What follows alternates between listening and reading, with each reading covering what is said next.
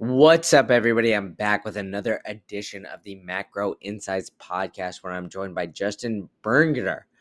He just recently wrote a book on the Price is Right, Solving the Price is Right, which will all be in the show notes below, or if you're listening to this on YouTube, it'll be in the comments below.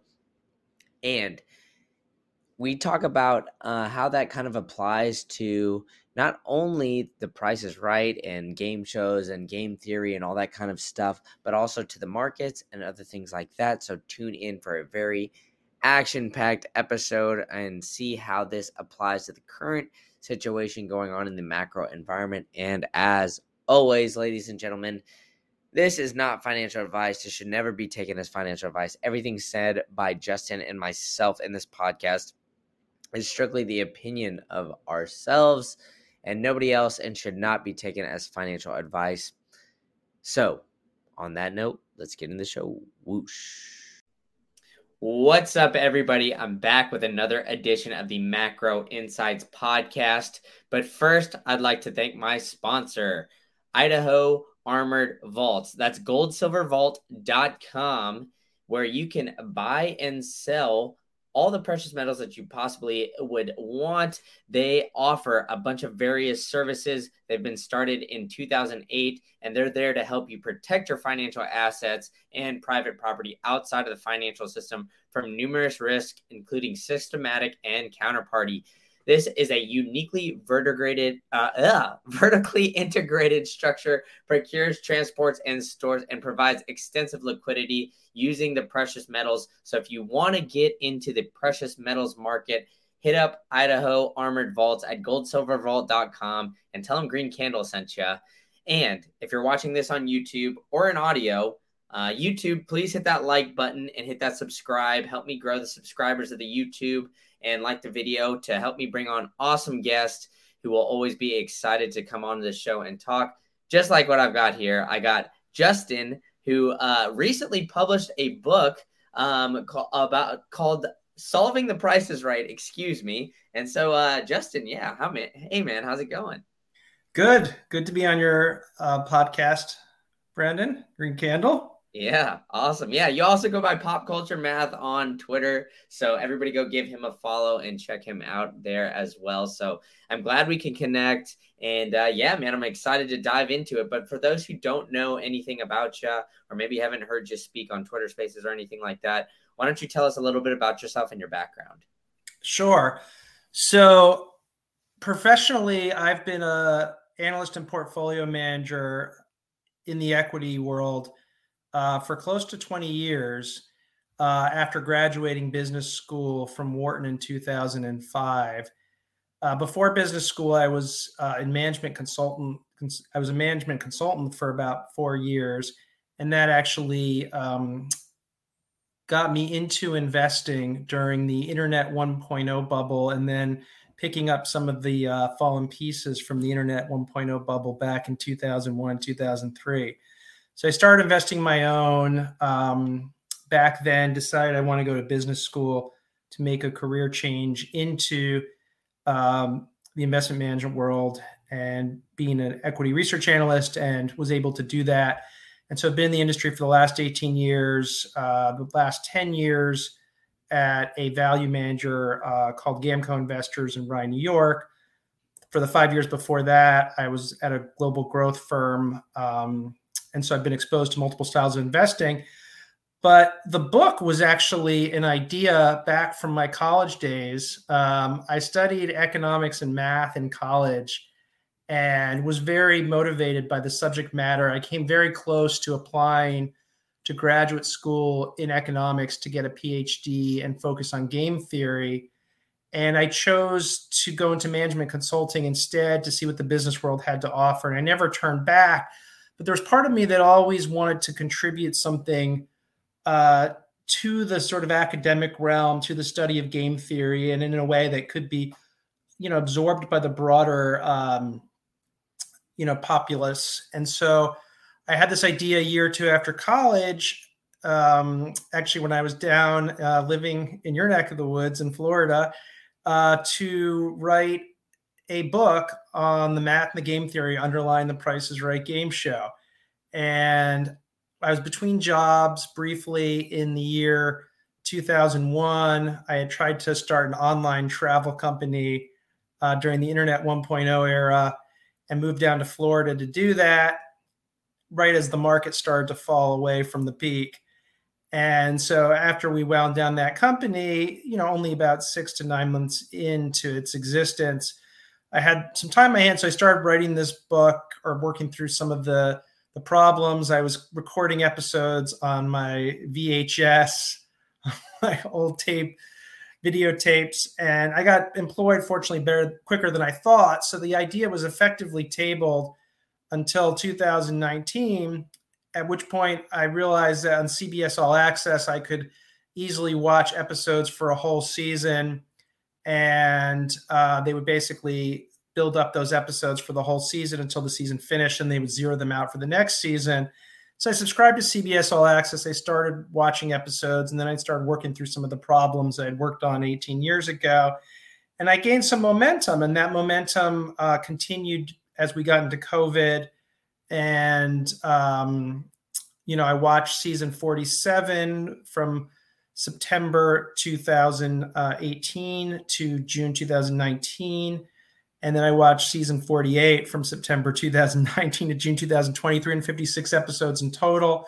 Very significant data set. And I wrote at the library, and, COVID gave me more time to work on it. Also made it hard to bring a book to market because everyone else was trying to write books during COVID. But I was fortunate to find a really good literary agent who specializes in well-researched nonfiction. And he was fortunate to find a publisher, Prometheus Books, that has been publishing, a book every 6 months or so in the realm of popularizing math. So my book slotted pretty well into that. So that's, what got me to sort of today, with my book having been published in March 15th by Prometheus Books. And I encourage you to check it out. It's available online at Amazon and Barnes and Noble, as well as in some bookstores. And I also have, as you mentioned, Twitter handle Pop Culture Math, and a literary website at popculturemath.com with some blog entries of my own.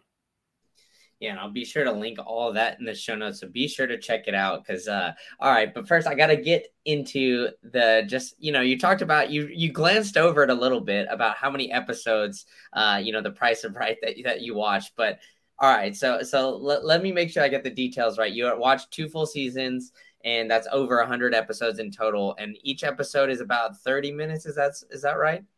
Yeah, it's when you watch on television, it's an hour, Okay. but there's a lot of commercials, so that quickly takes it down to about 40 minutes. And then there's some gaps. So if you get CBS All Access without commercials, and you sort of get it down to a science, you can do it in about 35 minutes an episode. There's some, days I would basically take the day off work and I would just binge watch like 14 episodes. That actually wasn't my ideal way of doing it because it became a little bit just mind numbing. And then there were times when I grew up in DC. I took the train down to DC, my high school reunion, and watched, 6 episodes on the train ride down, 6 episodes on the way back. But yeah, 356 episodes. It was 189 in season 47, and I think 167 in season 48. That season was a little bit shortened by COVID. I think the normal season's close to 200 episodes. Yeah, so then you collected all this data just by, simply, like you said, watching the episodes, and then just manually recording it and everything like that. But yeah, is that right? I guess just obviously there's not a big data set other than what you put together here of The Price is Right, I'm guessing, right? Well, actually, there are a lot of huge fans of the show, and there's this website, TPIR Stats, where they have all the stats from The Price is Right for the last 15 seasons or so. It might even be a few more than that. So after I wrote the book, there were some things I wanted to check based on other seasons of data, like some observations. So I went to TPIR Stats and looked at, other seasons. But I will say that watching all this shows myself gave me a degree of familiarity and insights that just looking at somebody else's data would have been hard to have made as much with as I did by watching the episodes. Yeah, it is interesting because there's always like, the numbers can say something, but it's really the art of the analysis behind it. Outside of I guess just loving the prices right and kind of been interested into human behavior behind the analysis. I guess what was the real motivation? Like, what did you kind of expect or want to get out of writing this book? And did you get what you expected out of writing this book, or did you get something completely different that you didn't anticipate when you started going down this journey? Yeah, no, I did get most of what I want to get out of writing this book. So the goal, as I started to allude to, was really a consolation prize to myself for not going down the academic path. It was the opportunity to, make a contribution in the world of math and game theory, you know, to the world at large. But there are a lot of, observations in the book that academics, I think, will feast over as well. And so that was the primary goal. And the second was just to sort of share my love of math and game theory with the world and just show, how much there is to be gained in life by applying, relatively basic math to everyday situations. And it's informed, my experience and my skill set and how I stand out as an investor as well. Just looking at all the data that's out there, not just the financial data, but some of the operational data that companies report, some of the market and competitive data that, may not even be officially reported, but you can estimate it. It's just sort of core to how I think about the world. And this book is sort of that skill set on steroids. Yeah, exactly. And it is interesting because like, in the first chapter, even line out like your key observations, and you have seven different observations that you kind of, outline throughout the entirety of the data set. And then you dive deeper into it, obviously. But the first one is the underbidding bias. And I kind of want to get into that because, you kind of related to like, business, finance and markets and everything like that. We were talking a little bit pre-show. It is earnings season, and it seems like obviously earnings are obviously somewhat of an internal analyst that projects how much earnings a certain company or publicly traded company should be making for each quarter, and kind of basing their projections off of that. And then it seems like the market reacts one way or the other based on however this analyst kind of I guess projects. So in a sense. And with all that being said, do you think that there's, I guess, like this kind of like underbidding, I guess, bias when it comes to not only just like, the things that comes around in the Price is Right, but, whether it's expectations for revenue or all these other kind of things? Or do you think that, these analysts, or when it comes to earning situations and other things like that, that people are, I guess, more dead on, if that makes sense? Yeah, that's a good question. I never really thought that much about the linkage between underbidding on the Price is Right and analysts, tending to forecast quarterly earnings on the low side. I think that quarterly earnings estimates are more a function of managements and their investor relations leads trying to talk down analysts, publishing analysts, so that their numbers, give managements the leeway to sort of under promise and over deliver. I guess the flip side of it is that, if you look at sell side consensus estimates for companies' earnings, while they tend to be beaten, in individual quarters, for annual forecasts, they tend to come down as we get closer in. So as we get into, for example, 2023, they start at a certain number, and then by the time 2023 is over, those analyst forecasts will have come down. So for the full year, you actually see the reverse, where the estimates are coming down, but for the quarters, the companies talk them down so that they beat. I will say that, so just to describe what we see on the show, there's a significant under bias in contestants row bidding, where contestants bid in sequential order on item up for bids, and whoever's closest without going over wins.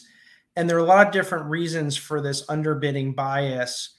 The most psychological of those is this fear of going over, which is somewhat, I guess, irrational, because when you're bidding in contestants row, you should actually be willing to risk going over if it increases your chances of winning the bidding round. But you see the opposite. You see these contestants being very afraid of going over. And what that does is it sets up the final bidder to usually come in with the high bid and win the round. So 40% of the time, the round, 40, 53% of the time, in contestants row bidding, the highest bid would win. And when the last bidder tabled the highest bid, he would win the contestants row bidding round 64% of the time. So that just goes to show you the degree of underbidding bias.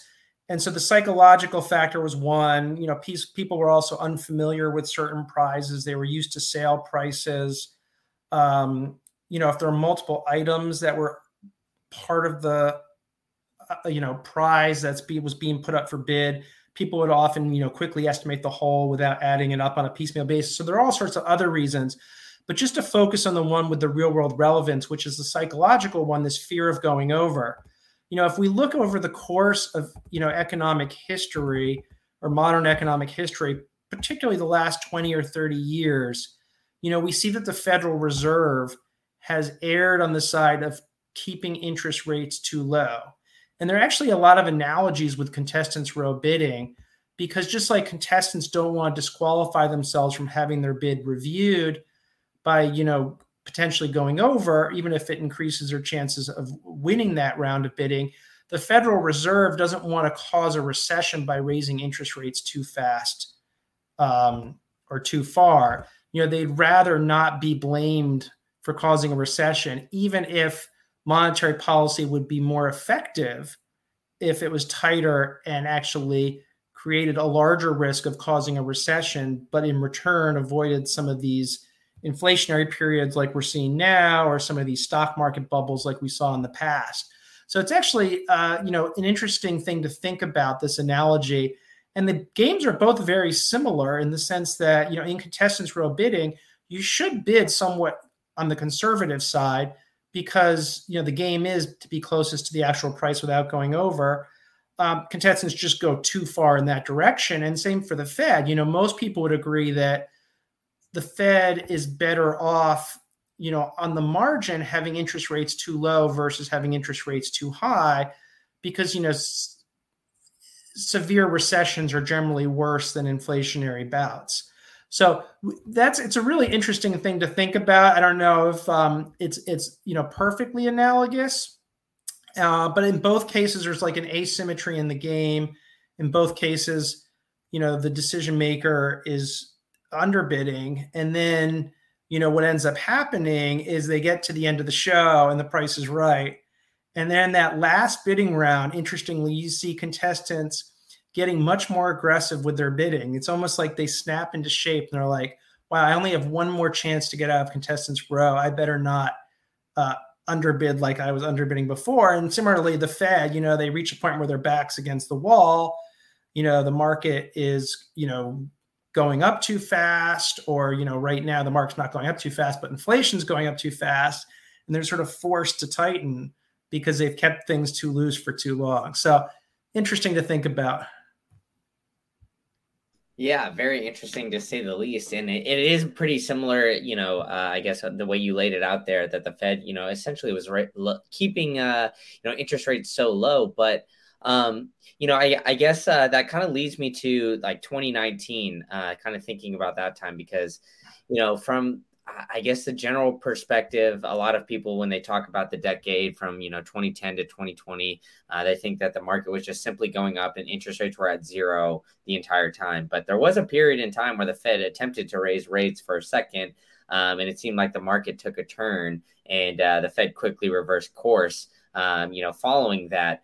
So do you think that there's any, I guess, kind of similarities to what you would see during the show? Like maybe somebody would kind of come out the gates a little hot and then immediately kind of like revert to maybe more of like underbidding as they got down the line. Was there kind of something that you observed that way where, depending on how their first couple bids went, maybe it changed their behavior later on? Yeah, that's an interesting question. I didn't look into that in terms of looking at contestants, that might have underbid excessively early on. And then if they didn't get out of contestants row, started to get a little bit more aggressive in their bidding. That'd be an interesting thing to follow up on. My personal view is that, the Fed under Jerome Powell has sort of swung from one extreme to the other multiple times. And that hasn't necessarily been the most effective way to manage monetary policy, to go from being too loose to being too tight to being too loose, and now potentially being too tight again. I think a lot of people, wonder if this last interest rate increase was needed, including myself.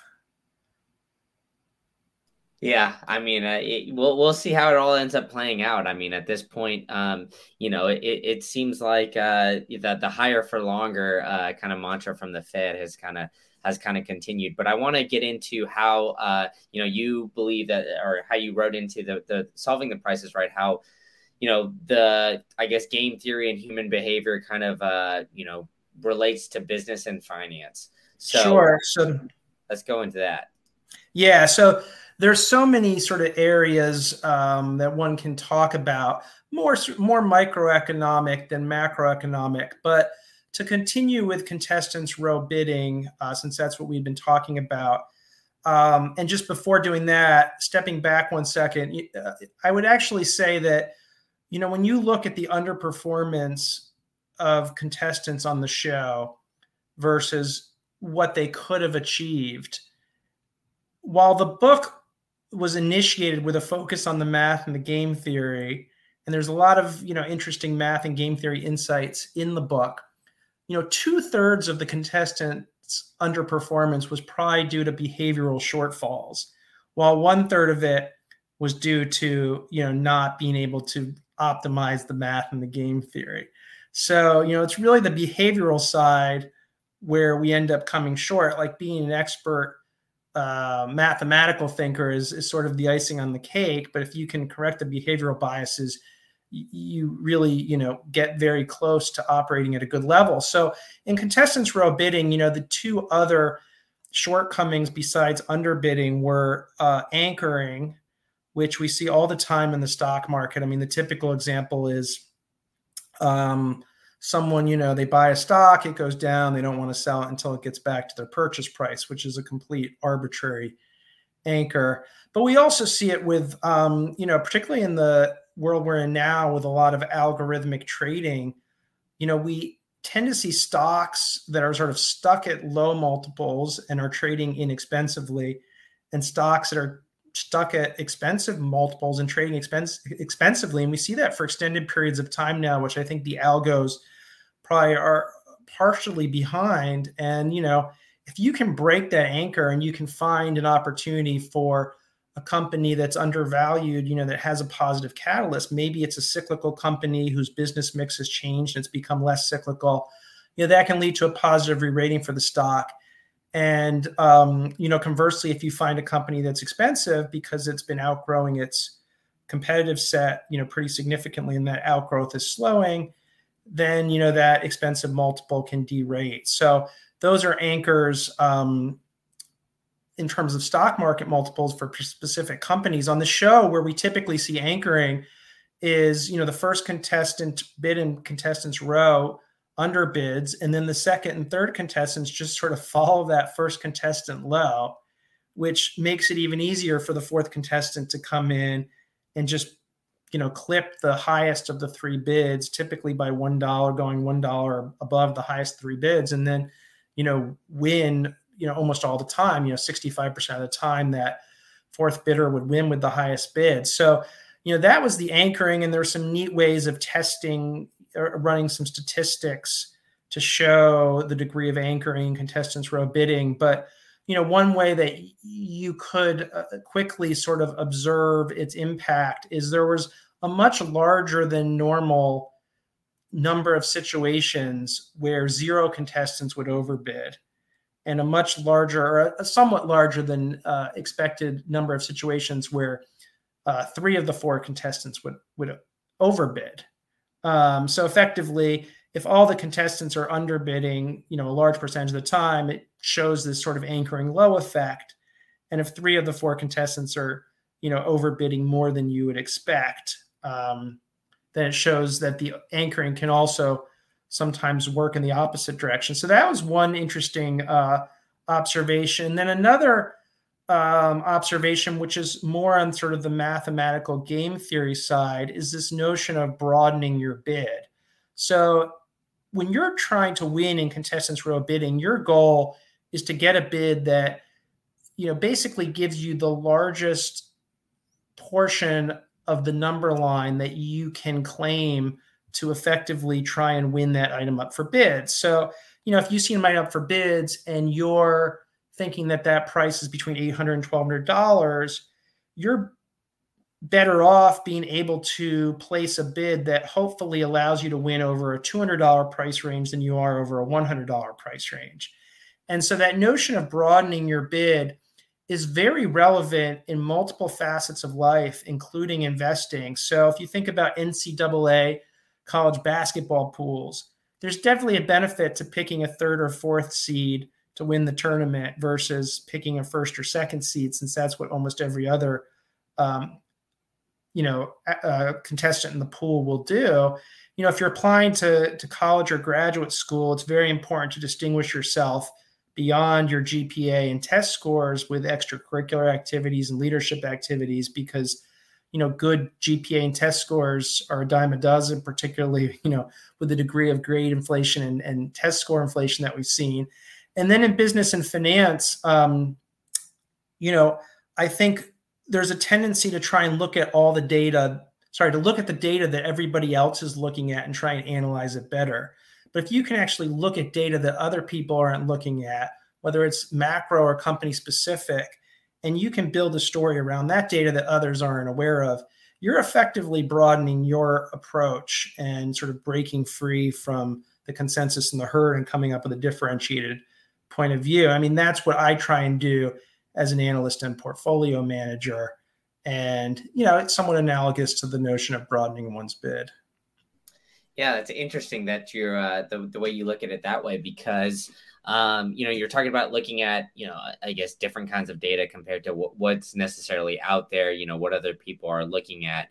But it seems like in the age of information, almost all that data is kind of like publicly out there at this point. So you don't have to give us a full like bread and butter, but it seems like there's almost like kind of a maybe it's the bubble that I put myself in on FinTwit or something else, and all these places that I'm looking. But whether it's stock evaluations, kind of what's going on there. So I guess what are some of the things that you do personally to I guess if you can divulge a little bit of to make yourself differentiate, because like you said, there is like some aspect of differentiation when it came to guessing and the price is right. Like if you have all the information that everybody else does, but you're able to kind of whether it's go a little bit higher or overbid or kind of be a little bit more aggressive, you have a higher percent chance of winning. So in the stock market, how are you kind of applying that I guess game theory in a sense?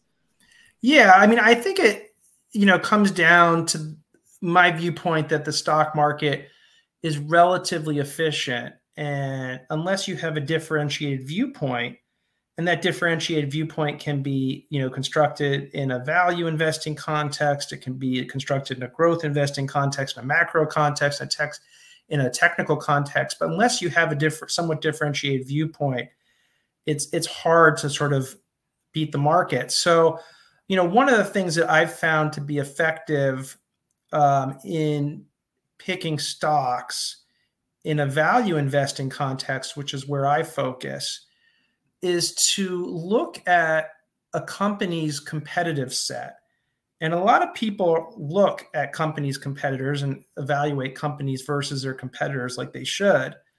But if you look at opportunities where you have companies with very weak competitors, it presents a very good setup to invest in a company. And conversely, if you avoid situations with companies that have very strong competitors, those are situations you may want to avoid. It might be a really good company, but the competitive set's really strong. And a lot of these situations are situations that, we can observe in our day-to-day life. So, one great example, just looking back over the last 5 years, and this isn't meant to be stock advice or a stock pick today. I mean, look at the wireless world and look at how much market share T-Mobile has taken from AT&T over the last 5 years, and maybe a little bit from Verizon as well. AT&T is a really poorly run company and a really poorly operated wireless provider. And here you have T-Mobile, rebranding itself, providing unlimited data. I mean, doing stuff that is not rocket science. And yeah, those are great things, but I can assure you that, the success of T-Mobile stock over the last 5 years relates as much to having AT&T be a subscriber donor virtually every quarter than it does to the things that T-Mobile are doing correct. Yeah, and I mean that's a great breakdown and a little tidbit. And obviously, it's not financial advice or anything like that, but that's just an example of some of the game theory that plays out. So you've kind of gone into how it goes into like the investing aspect of it, which is a little bit more on the finance side. How do you think? I guess the game theory that you observed in The Price is Right maybe operates, I guess, on the flip side of things, like more of operating a business, kind of like the human behavior behind that. Is there any like key observations that you took away from The Price is Right that you can kind of see when you're like analyzing these companies, whether it's like a CEO or how it's run or anything along those lines? Yeah. So the best example is a notion that I call strategic patience. And there are three pricing games on The Price is Right: the range game, the card game, and That's Too Much, where you effectively are trying to guess the price of a prize or a car, and you're waiting for the price to advance somehow. So in the range finder, it's a range that goes from the lower bound to the upper bound. You stop it somewhere in the middle where you think the price falls within the range of the range finder. In That's Too Much, you have 10 sort of prices, and you have to start at the lowest price and work your way up. And when you see the price that you think is the first price that's greater than the price of the car that you're trying to win, you have to yell out, "That's too much." And if you pick the right price, you win. And in both games, range games, an easy game, it had a high win rate. That's Too Much is a hard game, it had a low win rate. But most of the losses occurred because the contestants stopped too soon. And there was basically anxiety associated with waiting for the price to go to the level that they wanted to get to.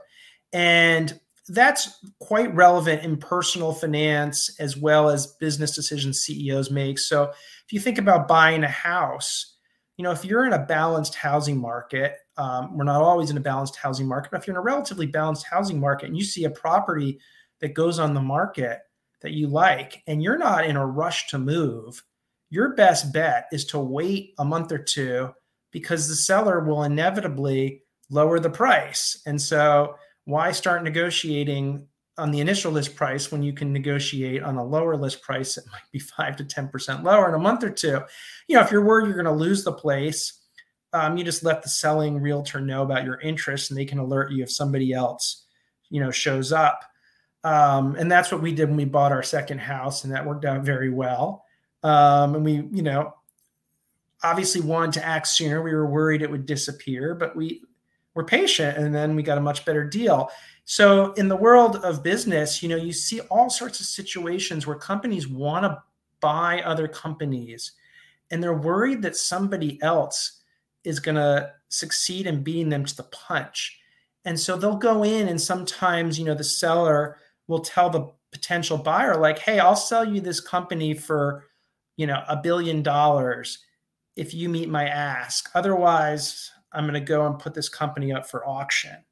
And so a lot of buyers, they sort of, start to have FOMO, they start to have anxiety, and they go in, they meet the seller's ask, and they come up with whatever justification they need to come up with, for the rest of the management team or for the board. And it usually ends up backfiring because they pay too much. So the steel company Nucor last year bought CHI Overhead Doors, which is the third largest garage door maker. And they were buying it from a very smart seller, KKR, private equity firm. And they met the seller's ask in its entirety, which was, a fairly expensive multiple on, definitely peak margins and maybe peak revenues as well. And, the seller got like an amazing, price for this business. And, the buyer, they could have waited. Interest rates were going up. Demand for housing related things was going down. It wasn't even clear who else would be interested in buying this property. And I can, be pretty certain that if they had waited a few months, they could have bought this asset for 10 to 15% less, nor was it necessarily a need to have for Nucor. I mean, their principal business is steel. They have some construction related products, which this falls into. But, if they didn't win this property, it wasn't, going to set them back strategically. So, we all suffer from strategic patience. I think it's probably one of those sort of anxiety, elements of human behavior that, is very observable in the show. Yeah, and it's interesting that you brought up like the housing market, because I don't think like well, maybe not now, so we'll get a little back to that, but in the past 2 years ish, we haven't really seen that strategic patience really play out. I mean, we saw, a lot of people overbidding from housing in Texas, Tennessee, Florida, even, and a lot of these places where people are kind of flocking to. And just, anecdotally, I heard a lot of people purchasing homes like 50 to 100,000, maybe even more over asking price. So do you think like we're going to kind of get back to, I mean, obviously I'm not asking you to make a full on prediction, but is that, kind of an element of, I guess maybe that can allow people to get a little bit more savvy when it comes to maybe purchasing or buying their first homes, as we're seeing interest rates get higher and a lot of, I guess, uncertainty when it comes to, not only the housing market, but essentially like all markets, it seems. Yeah, no, I mean, we're definitely haven't been in the balanced housing market for a while. Interest rates were low. Then there was an exodus to the suburbs during COVID. The housing market's been underbuilt, but I think we'll return to a balanced, housing market at some point. I don't mean to digress and provide my views on the housing market, but I think it's one of those markets where if you compare the U.S. to the rest of the world, people tend to focus on the fact that our housing market is underbuilt, on a single family home basis relative to, whatever the number of households or new households. When you look on a square foot per capita basis, we definitely have a lot more square foot per capita than the rest of the world, whether it's in a single family home or an apartment. And, if interest rates stay high and the economy sort of goes sideways, I can assure you people will find that there are ways to, have lodging without occupying or owning their own single family home. Yeah, I didn't mean to kind of diverge the conversation to that, but that just kind of sparked the thought in there when you brought that up. But I kind of want to get into almost like I'm not sure, I guess how else to describe it, but almost like the group think theory, so to speak, where, when it comes to this bidding, did you notice something or observe something that, depending on how the first bidder bid, I guess, whether it was under, over, what have you, that I guess the strategy, so to speak, around that would change or kind of affect on how the, second, third, fourth kind of better bid. Because I mean, I know you said that there was like an underbidding, phenomenon at the beginning, and that the last bidder, if they essentially overbid everybody else, they had a 64% chance to win. So was there something that you kind of saw that, even though the first bidder maybe they bet 20, 30, 40, 50 dollars less, that nobody really got close to the final price because the first person undershot significantly, or the second person swung one way, so the other person swung the other way, if that kind of makes sense. Yeah, no, I mean, in the book, I lay out examples of bad bidding behavior and I lay out examples of good bidding behavior. And there are really too many cases to go into. But what you tended to see was this, initial underbid by the first bidder, and then that would anchor the second and the third bidders low. And then the fourth bidder would come in and clip one of the prior bids, usually the highest of the bids, and go $1 higher. So that was the most observed bidding pattern. I mean, strategically, what you should see is that if the first bidder goes low, the second bidder should come in and take the high sort of portion of the number line that the first bidder should have taken. So if you actually get into like the game theory dynamics and you think of a simplified game where 4 people in a row are picking sort of a random number between 1 and 100, and whoever is closest without going over wins. And everyone, it's sort of like a uniform distribution. So the number is sort of equally likely to be anywhere between, 0 and 100. What should actually happen is the first bidder should bid high, like 78, and the second bidder should bid like 56, and the third bidder should bid 34. And that will force the fourth bidder to, bid $1 and sort of capture a third of the chance of winning if the price or the number falls between 1 and 34. And the reason is because you're effectively, since you're as an earlier bidder, you have to watch out for one of the later bidders coming along and clipping you. And the best way to do that is to go high, so you're effectively self-limiting the portion, of the number line that you can win over, and you force the other bidders low. But yeah, so that's sort of the game theory. And there's definitely some more nuanced discussion of the game theory in the book. But, I know we were discussing some of the biases that contestants have on the show. And there's one that I have to get into, which is another form of anxiety, if I may. Yeah, we haven't discussed a showcase. And, I'm sure most listeners are familiar with the showcase and The Price is Right. Each contestant gets to bid on a set of unique prizes. The closest contestant in terms of bidding on the price of their showcase without going over wins, his or her showcase. If both contestants go over, neither wins their showcase.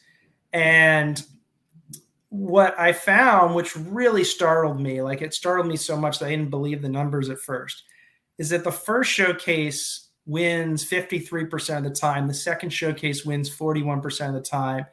And the third showcase, not third showcase, and 6% of the time, both contestants would go over and neither contestant would win. And if you think about it, the second showcase should have a higher win rate than the first showcase, because if the bidder on the second showcase observes a really good bid on the first showcase, he can, bid tighter or more aggressively to what he thinks the price is. And if he observes a really weak bid, like if he thinks the first showcase bid has gone meaningfully over, he could literally just bid $1 in a second showcase. But you don't see that. And so what ends up happening is that the second showcase ends up underperforming because too much of the time, the bidder on the second showcase goes over. And it's particularly true for, second showcases that are lower priced. But in general, the second bidder gets anxiety after witnessing the bid on the first showcase and ends up bidding too aggressively and goes over way too much of the time.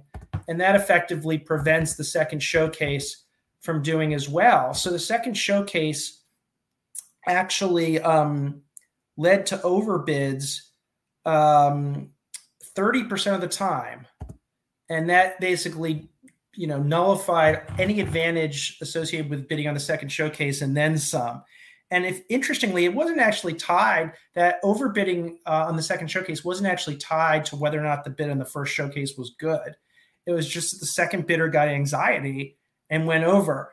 And so we actually see this outside of the show. And I call this the anxiety of going second, or I call it the detriment of going second. And so we see it in soccer in penalty kick shootouts. So there was this professor at the London School of Economics who looked at sudden death situations in penalty kick shootout situations across thousands of penalty kick shootouts. And he found that the team going second only won the penalty kick shootout 40% of the time.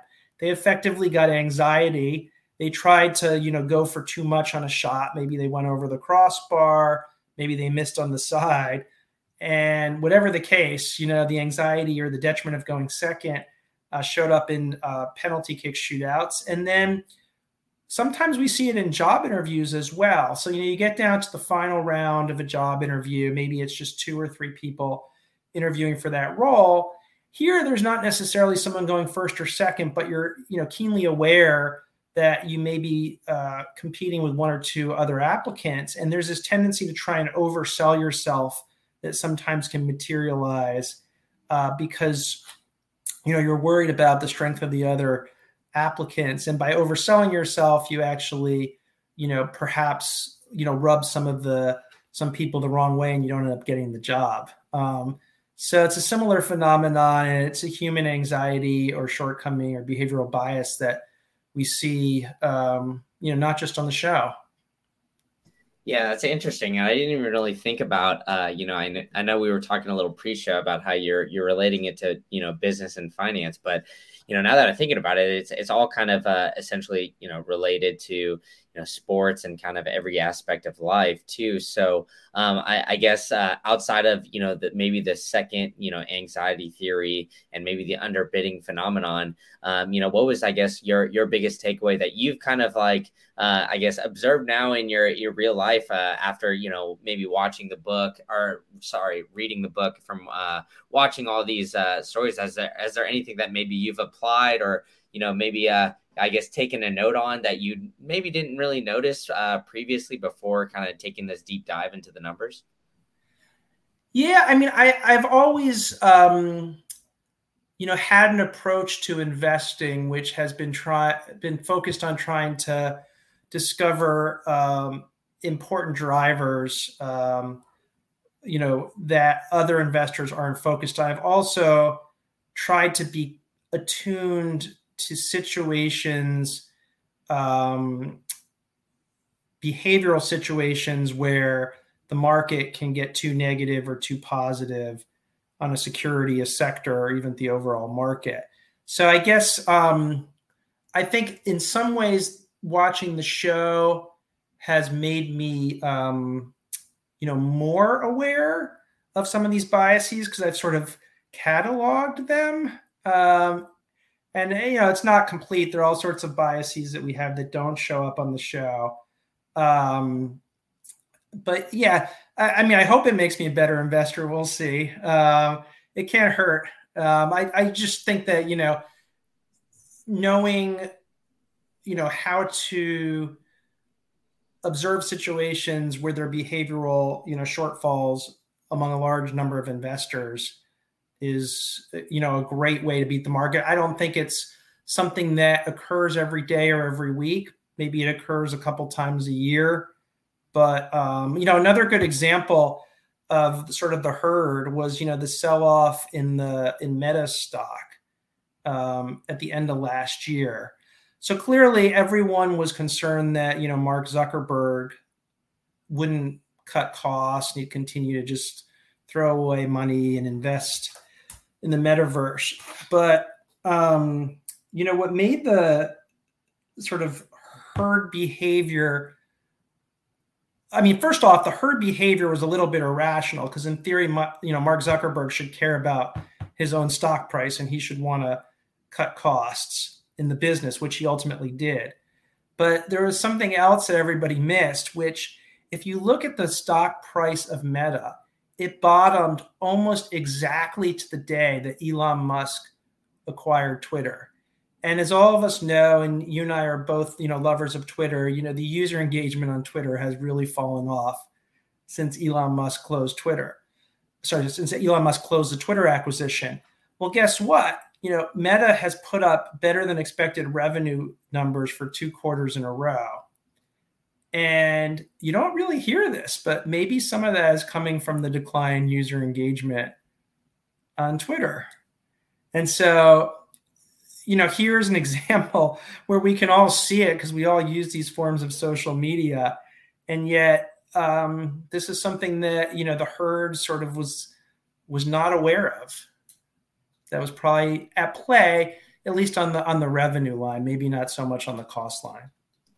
Yeah, that's pretty interesting that you bring up that example because, yeah, I mean, I haven't really, being on Twitter all the time and listening to, financial stuff from Twitter, I never really even heard that. But I'm also, I guess a Meta bear, so to speak. So, I'm not looking to praise Meta in any aspect. Because I don't know, just that's another rabbit hole we could get down the line anyway. But it's interesting that you bring up the kind of like the herd thing because it's you've kind of seen that thought process play out whether it comes to GameStop, AMC, like a lot of these meme stocks. You get a lot of people, I guess, on board, and then you see something kind of happen to that stock, and then a bunch of people kind of want to FOMO into it. So is there anything that you kind of I guess can relate to the game when it comes to maybe like the FOMO investing, or kind of I guess that kind of like herd thinking mentality, so to speak? Yeah, no, I mean, the herd mentality is not as observed on the show because the contestants are acting individually. And just by the way, the investment examples I give are meant to be backward looking rather than anything, perspective, including Meta, where I think the, relative user engagement vis-a-vis Twitter is probably more understood by the market today in any event. But yeah, no, there wasn't so much herd behavior on the show. One other interesting example, which relates to business, if I may, is this notion, which I think is really interesting, is this notion of sufficient for success. And it shows up in this game on The Price is Right called Hole in One or Two, where contestants are trying to win a car, and they can basically putt from any number of 6 lines. The first line is farthest away. The 6th line is very close to the hole. And to putt from closer in, they have to rank grocery prizes from least expensive to most expensive. And however many grocery prizes they can consecutively rank from least expensive to most expensive before that pattern is broken, that's the line they putt from. So if they rank 3 prizes correctly in a row, it doesn't have to be the least to the second least to the third least. It's just any 3 in kind of ascending order. They get 3 in ascending order, they putt from the third line instead of the first line.